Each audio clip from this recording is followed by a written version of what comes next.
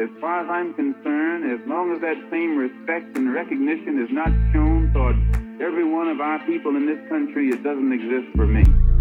And during the few moments that we have left, we want to have just an off-the-cuff chat between you and me.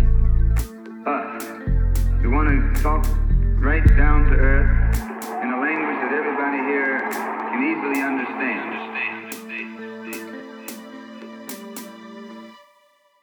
Recording once again, live and direct from Dakar, Senegal, from a very hot Dakar and Senegal at the moment. I am super excited to be in conversation today with Florian, someone I've met on my journey, on my travels whilst being in Senegal, who focuses on liberation struggles and state violence in 1960s and 1970s Senegal. I'm super excited to be talking about Omar Blondin Diop, someone whose name keeps on coming up in the work that I'm trying to do. Welcome to the Malcolm Effect, Florian. How's it going? I'm all right. Thank you for having me. It's an absolute pleasure and honor. So today I want to speak about Omar Blondin Diop. So first and foremost, my question to you is, how did you come across Omar Blondin? Yeah, that's a story in itself. So I've been on this research path journey for the past 5 years now. Mm-hmm. And it all started for me in 2018. Yep. So it was the 50th anniversary of May 68 around the world. And, there's a lot circulating about figures from May 68 and particularly an article on May 11th, 2018. So it was for the 45th anniversary of Omar Blondin's death. So I entered this journey onto his death, because that's what's most well known about him, as he died in prison, right? Yep. And I was interested in African history. That was my studies. I had spent my teenage years in Dakar already. And so all of that came together at one time. And I figured, well, why not research this man's life? And I realized how rich it was, Exactly. So tell me a bit about his life. And I understand his life is so illustrious that no one episode can ever fully encapsulate his life. But tell me a bit about Omar Blondin. Yeah, so roughly he's a philosopher, young philosopher, artist and activist. I think those three aspects define him rather well. Originally from Senegal, but also having family in Mali. And born in Niger. So he's got a Pan-African pedigree from the start. Yeah.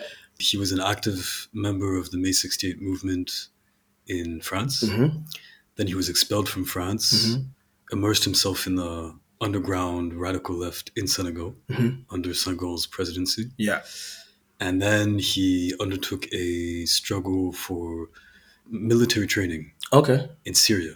Oh, wow. Okay. So that's probably going to be a whole other story, but that military training ultimately led to his arrest. Okay. And from that arrest, he was sent to jail and found dead in prison. Yeah. In 1973. I mean, we'll definitely speak about the kind of circumstances that led up to his death and his arrest. But speaking about 1968 and his involvement in France, Paris, what took him to Paris? What was he doing there? And how did he get involved? Yeah. So Senegal has a very long colonial history with France. Yeah. And, the first French settlements date back from the 1600s. Wow. So come mid-20th century, there's over, 3 centuries of French presence.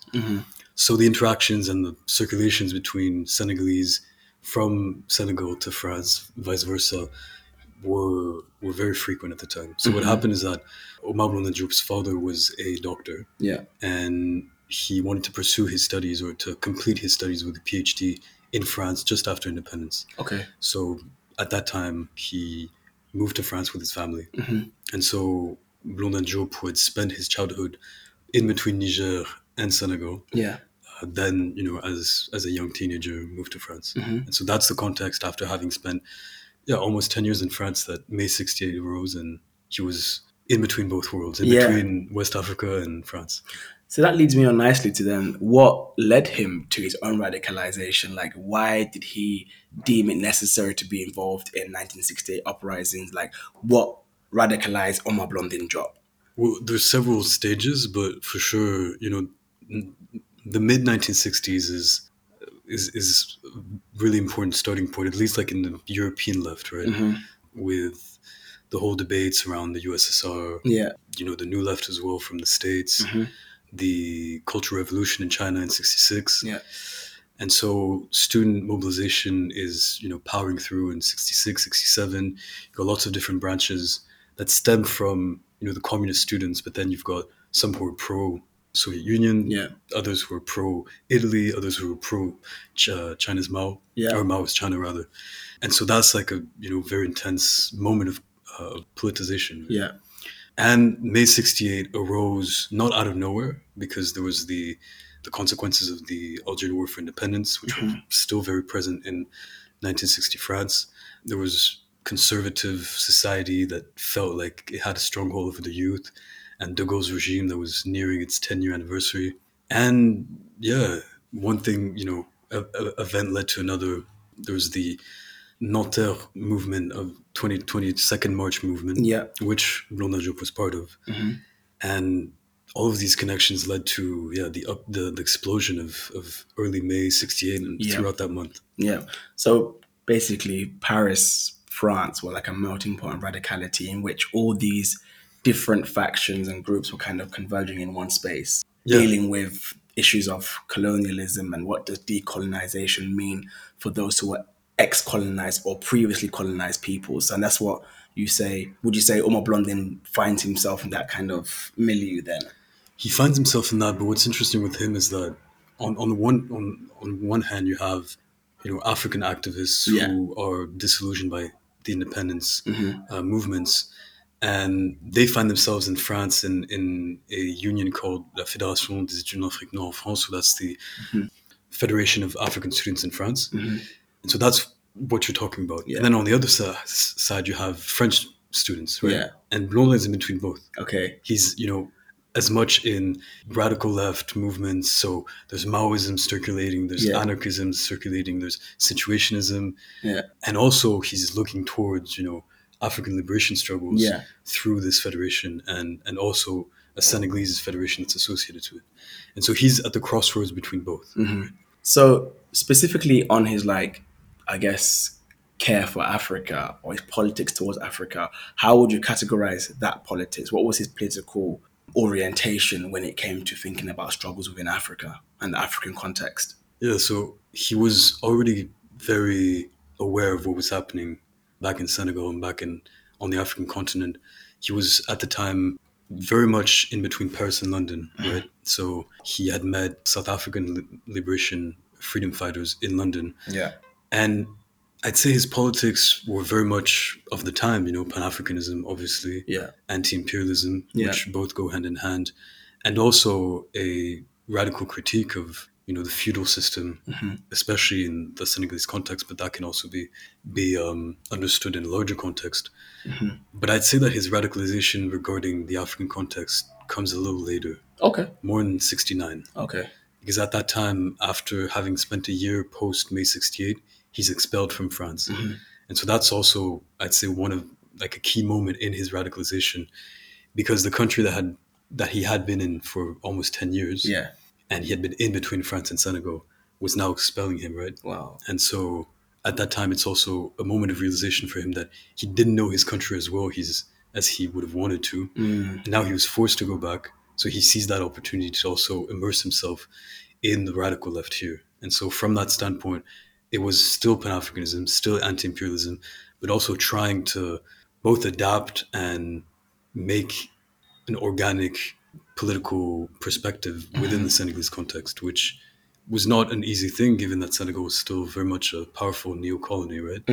France's stronghold over Senegal in the 60s was enormous. The university was totally French. The economy was still largely controlled by French corporations. The CFA franc, which is still in action today, was very much as well at the time. So, Senegal was probably one of the most prominent French neo-colonies in the 60s. And so there was that whole movement that he tended towards here coming back. So speaking about, I think it's very important to say his age at this point. How old was he when he came back to Senegal? He was 23.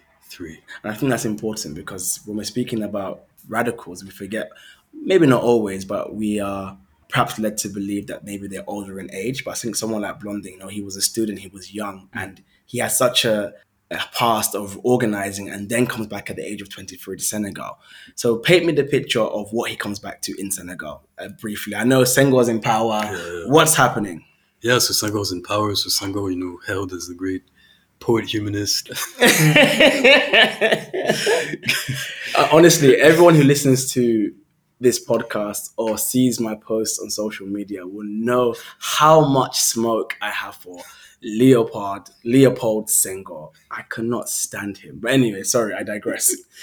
Right. So, well, that's a picture of him. I think that says enough. But yeah, so as I was saying, you know, Senegal was most likely, with Ivory Coast, you know, the most prominent new colony France had still a stronghold over. So it was a context of crisis. At the time, you know, agriculture was not going well at all. Right now, in the summer of 2023, we're not seeing much rain. And at the time, it was years and years of drought. Wow. So yeah, the countryside was really devastated by that, and workers in the countryside were really struggling at that point. You had 68, a year previous to Blondin's return, which, you know, had also been very active at the Dakar University here. Yeah. And just generally a disillusionment toward independence. You know, Mali's president had been deposed shortly, you know, a year before in 68. Kwame Nkrumah was also deposed a few years previous. And so it was this sentiment that the Pan-Africanist ideal was slowly turning on its head. And more conservative, more reactionary governments were really imposing themselves on the long run. So that's the general context that Blondin set himself in. In terms of national politics, Senghor's rule was a one-party rule. And so opposition parties, student organizations, trade unions were all dissolved and just blatantly illegal. Wow. And so... The great humanist. Right. And so political mobilization was only possible on the ground. Clandestine movements. So that's the context he set himself in. There was a growing Maoist movement here. So he had drawn from Maoism, which also recalls his participation in Godard's La Chinoise movie in 67. But that's probably a side conversation. But yeah, Blondin was both into Maoism, but very quickly realized some of the smoke that it had as well, and could not fathom with the idea that anyone could just recite quotes and that would be their political philosophy, right? And let's say that that's the form that it took here among some of the Maoists. But he was also interested in situationism, anarchism, all that.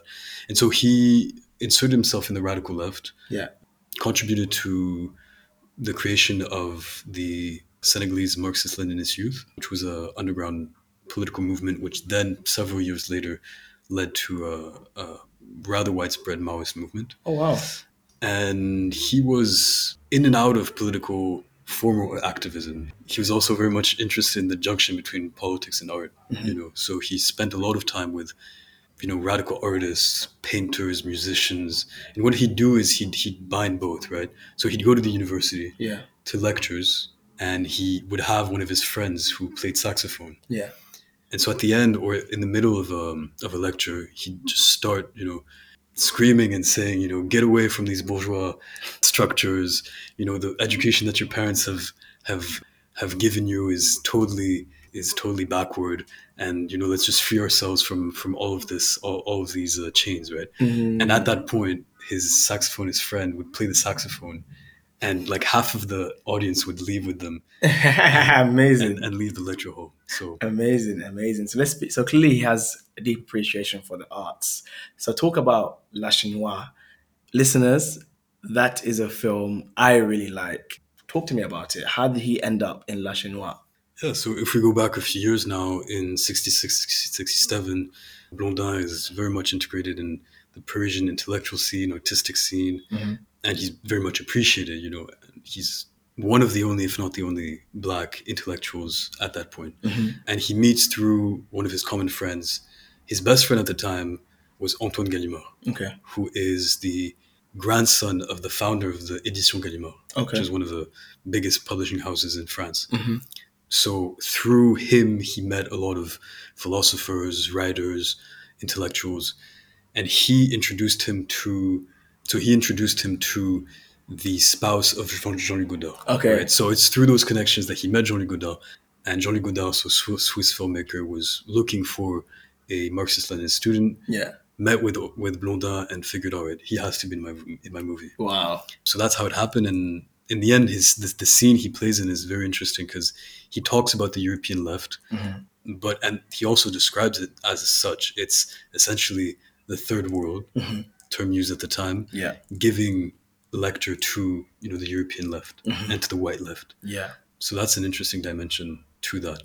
And a year later, after La Chinoise, he went to London in the summer of '68 and joined Godard on the set of his movie 1+1, also renamed a little later Sympathy for the Devil, Okay. which is a junction between scenes of the Rolling Stones recording their album and members of the British Black Panther movement in a trench yard, reading radical texts from Amiri Baraka and Eldridge Cleaver. Wow. Yeah. And so he was on the set as a Black Power consultant. Oh, wow. Yeah. That's quite impressive given his age as well.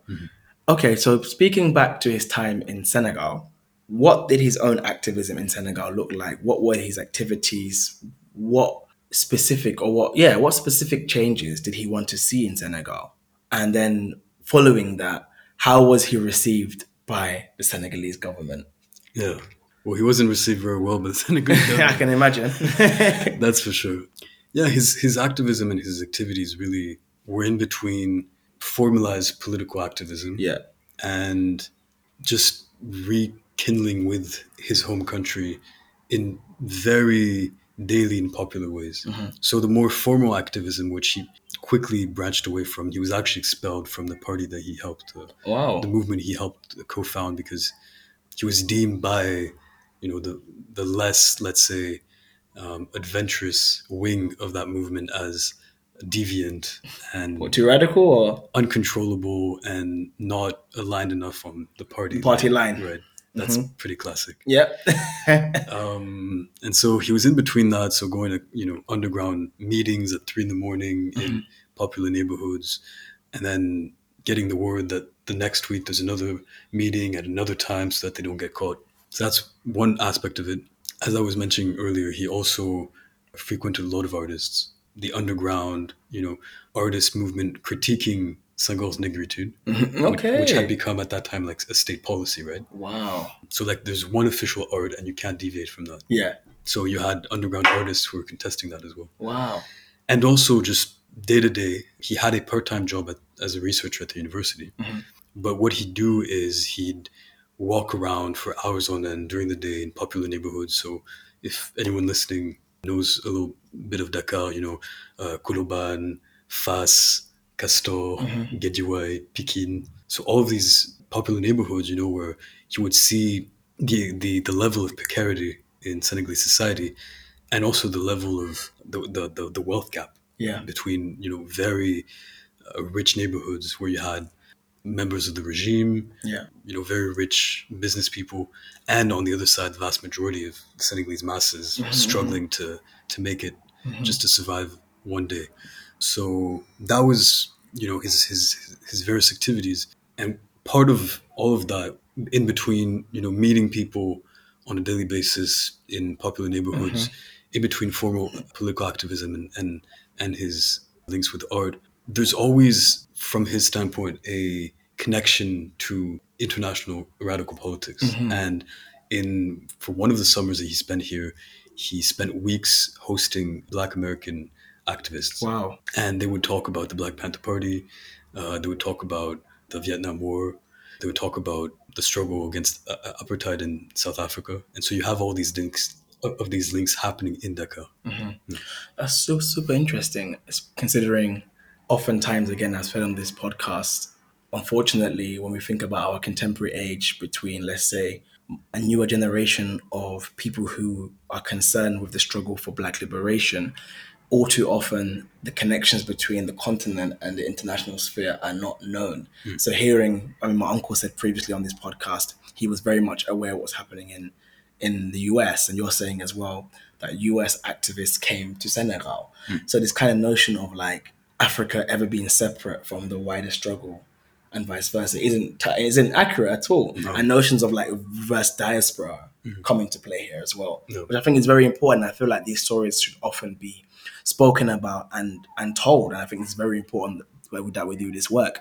So I remember when we first met, we spoke about, if I remember correctly, there was an attack on the French Cultural Center. No. Was Blondin involved in that, or? So he was not directly involved. Okay. But let's say that the seeds he sowed bloomed. Right? Okay. Because that year after being expelled from France, he was very active, but he was also very active alongside his younger brothers. And it's his younger brothers that led the attack. Oh, wow. So what happened is that there was, for months and months, a conversation between Senghor, Senegalese head of state, and Pompidou, Georges Pompidou, the French head of state. Both of them were classmates in the late 1920s, right? So not only were they very closely tied by the historical links between Senegal and France, but they were also personally tied. Yeah. So Senghor advocated for Blondin's return to France, not because, he was necessarily preoccupied by Blondin's future, but more because he didn't want him as, troublemaker. Right, as a menace to his own regime. Wow. So finally he got the entry ban removed, and Blondin was allowed to go back into France in the fall of 1970. Okay.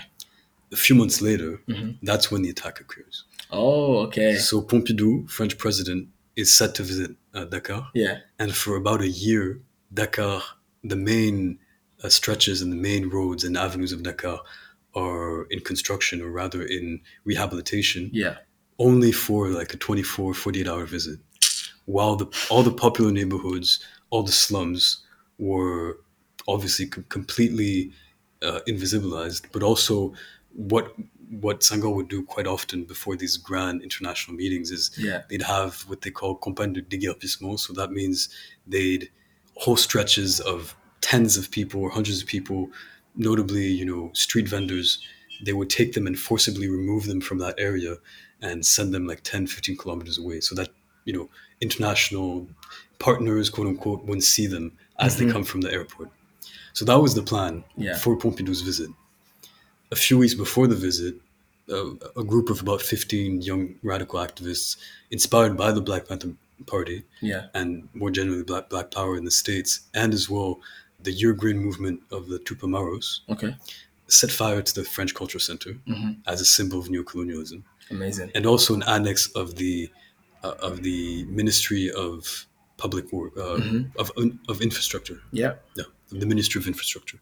And they weren't caught at the time, but they wanted to take it a step further. And the day of the visit, wanted to attack the motorcade. Oh, shit. Yeah. So not necessarily kill, but at least cause some commotion. Cause disorder. Yeah. After the fact, having spoken to a few of those who were part of the attack, they said it was unconscious because police probably would have just killed anyone on site, obviously, shoot on site. But anyway, that was what happened. So they got caught, and among the members that got caught were two of Blondin's brothers. Wow. And so at that time, Blondin, and that's the second moment of radicalization after him being expelled, he tried to see what was possible in terms of political or diplomatic exchanges to somehow find a resolution and get his comrades out of prison. So he met with Samir Armin in Paris. He met with Aimé Césaire in Paris, trying to have them as like advocates towards Senghor. Wow. Right? And to no avail. Samir Armin suggested that they build the political means for their action. And Aimé Césaire said that he couldn't, especially publicly, disavow his brother Senghor. Yeah. Oh. And so he'd send him a message personally and try to mediate, right? So after realizing that the more moderate ways of advocating for the comrades' release was to no avail, that's when they said, all right, we'll just do it ourselves. Wow. And that meant finding a way of getting military trained and releasing the comrades themselves. And so that led them through a few contacts within the Palestinian Liberation Movement to Syria. Okay. So they went to Syria in a training camp of the Fatah, where they met Palestinian freedom fighters and Eritrean freedom fighters as well. And so they military trained. They were in the desert, a few kilometers from Damascus. And so after a few months training, they headed to Algeria. Wow. Where you had the international chapter of the Black Panther Party, led at the time by Eldridge Cleaver. Yeah. And so what Blondin and a few of his comrades wanted was, through the mediation of Cleaver and the Black Panther Party, to have access to the National Liberation Front of Algeria, the party in power who had led the independence fight. Yeah. And that they could use their diplomatic tools to convince the Senegalese government to release their comrades. That didn't happen because at the time the Black Panther Party was, entrenched in a crisis between Hugh Newton and Eldridge Cleaver, and it was just they didn't have time to get involved. And so then they headed to Conakry, led by Sékou Touré. Yeah. And the name they gave at the airport was an uncle of Blondin. Okay. However, that uncle a few days prior had been deposed, or at least had been expelled from the government because Sékou Touré deemed him to be like an interior menace and part of international conspiracy to depose him from power. Okay. So he was not allowed to enter Guinean territory. Blondin? Yeah. Oh, wow. Then, after a few days in the Conakry airport, he was sent. He was able to flee to Bamako. Okay. In Mali. So he spent about 6 months. At the time, it was the military regime under Moussa Traoré. Yeah. He organized with Malian comrades, bearing in mind that he also had family in Mali. Yeah, exactly. And he at some point tried to get some weapons in Liberia. So he went through Ivory Coast and then Liberia. In the end, that plan didn't work out. But anyway, he was super active at that point, trying to find a plan to liberate his comrades, to free his comrades. Ultimately, the plan was to abduct the French ambassador to Senegal. Oh, wow. Yeah. As the kind of like a hostage exchange program. Yeah, exactly. Exactly. But it never came to fruition. No, it never came to fruition because the Malian military regime had eyes everywhere. And before a Senghor visit to Mali, they caught Blondin. And the rest, I guess, is history. So talk to me. He got caught in Mali then? He got caught in Mali. By the Malian government? Yeah. I don't think he was the president of Mali at the time. It was Moussa Traoré. Moussa Traoré, exactly. So he's caught and then given to Senegalese government. Yeah. So he spent almost 3 months in jails in Bamako. Wow. In atrocious conditions, obviously no air conditioning. Yeah. Barely any walks outside of his cell. The Malian police used a razor and completely shredded his hair. So it was really very harsh conditions. And then he was extradited to Senegal a few months later. Okay. Tried and convicted for, these usual cases. I think it was espionage, treason, or it was being a threat to national security. Oh, okay. And, all that stuff. So he was convicted to 3 years. He was sentenced to 3 years in prison. Okay. Yeah. And sent to the infamous island of Gorée. Gorée Island. I mean, the symbolism is it's incredible that he is sent to a place where slaves were sent from. And people who were involved in that slave trade were often the Europeans as well. Yeah. But carry on. So he's sent there and then...